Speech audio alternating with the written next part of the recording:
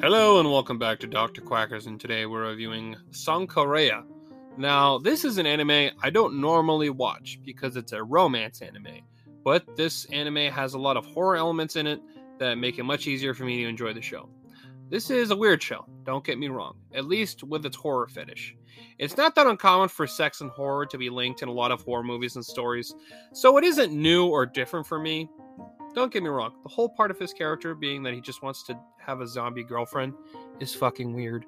But it's not something that I can't get past or, anything like that. So I'm like, okay, whatever. It's a weird story and it doesn't claim to be anything else. This is some legitimate horror and some fucked up shit in the show, especially with the relationship between Rhea and her father. It is skin-crawlingly gross to watch any scene between them. The father being in love with his daughter and forcing her to live in the way that he wants her to. Plus, he does things like her birthday naked pictures. Every birthday, he makes her strip naked and take pictures under the guise of him checking her growth. He lost the love of his life, and she is the only child they had together, so his obsession with her leads to him becoming incestual with his daughter. It's fucking gross. Really gross. But it's part of the story, so I'm not. Don't take that as me saying it's a negative. It's just gross. It's gross to watch, but it's a horror, so it makes sense. Which is what leads to her becoming a zombie. The main character, Chihiro, I hope I pronounced that correctly, is obsessed with horror movies, especially zombies. His whole room is filled with everything horror and a huge collection of horror films. When his cat gets run over by a car, he loses his cool and decides to use a mysterious book that he found in one of the temples on his family's property, and tries to make the potion that is said to bring the dead back. However, one of the ingredients is smudge, so he has to guess as to which poisonous plant is the final ingredient. While doing this, Rhea is seen to walk outside the building to scream about her frustrations when he is caught watching her. They become friends, and she asks to help him bring the cat back because she never has been allowed to have a cat, and she wants to die. Yeah. That's something else. She asks him that if she dies, that he would bring her back as a zombie and take care of her. When she accidentally gets killed by her father while she was chasing after the recently brought back feline companion, she stole some of the elixir and took it without knowing that it worked. So she fell to her death. It brought her back, went to Chihiro for him to fulfill his promise, which he accepted happily.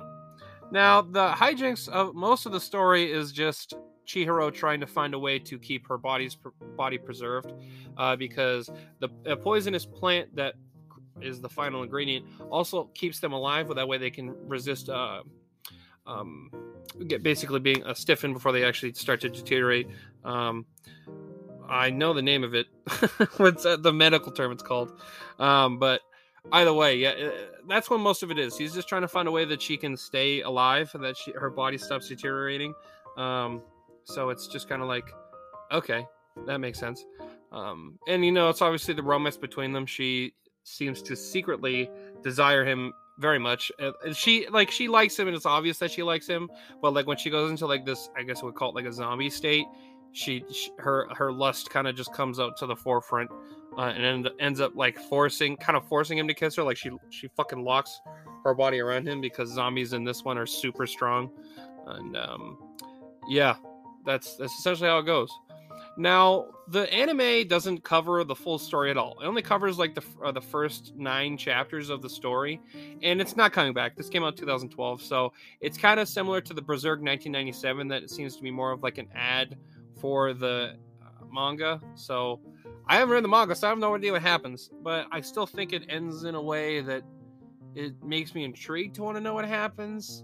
But because it doesn't really have like a solid ending, it kind of leaves you wanting more in a way, which is a positive. I mean, I'll give it credit that it makes you want to watch the show more, but it just feels incomplete, which is a big problem. So, yeah, overall the animation looks, standard anime animation. Same thing with the voice acting. I don't think anyone does like, oh, it's a great job or anything like that. I mean, it's got the horny, pervy old granddad, which is pretty normal in most animes. There's always one horny old dude. So, yeah, that's about it. Overall, I give this anime a 6 out of 10. I think it's slightly above average. What I think it does for me is that I like the horror elements. I think it definitely does have some interesting and creepy crawling elements of the story, especially between Rhea and her father. And I do like the animation. It's standard animation. I like the anime style. So yeah, I think overall it's like either average or slightly above, and then just it's the story, how it concludes is what really brings it down to a 6 for me. So yeah, well, I hope you enjoyed this review. If you did, I reviewed a bunch of other stuff, including tons of anime, other shows, and movies. So yeah, also you should drop a follow on our app you're streaming, whatever app you're streaming through. That way you get a notification when I post a review. Also, I stream on Twitch, dr_quacker66. Lately, I've been playing a lot of Mortal Kombat. It seems that maybe some of you are going over there.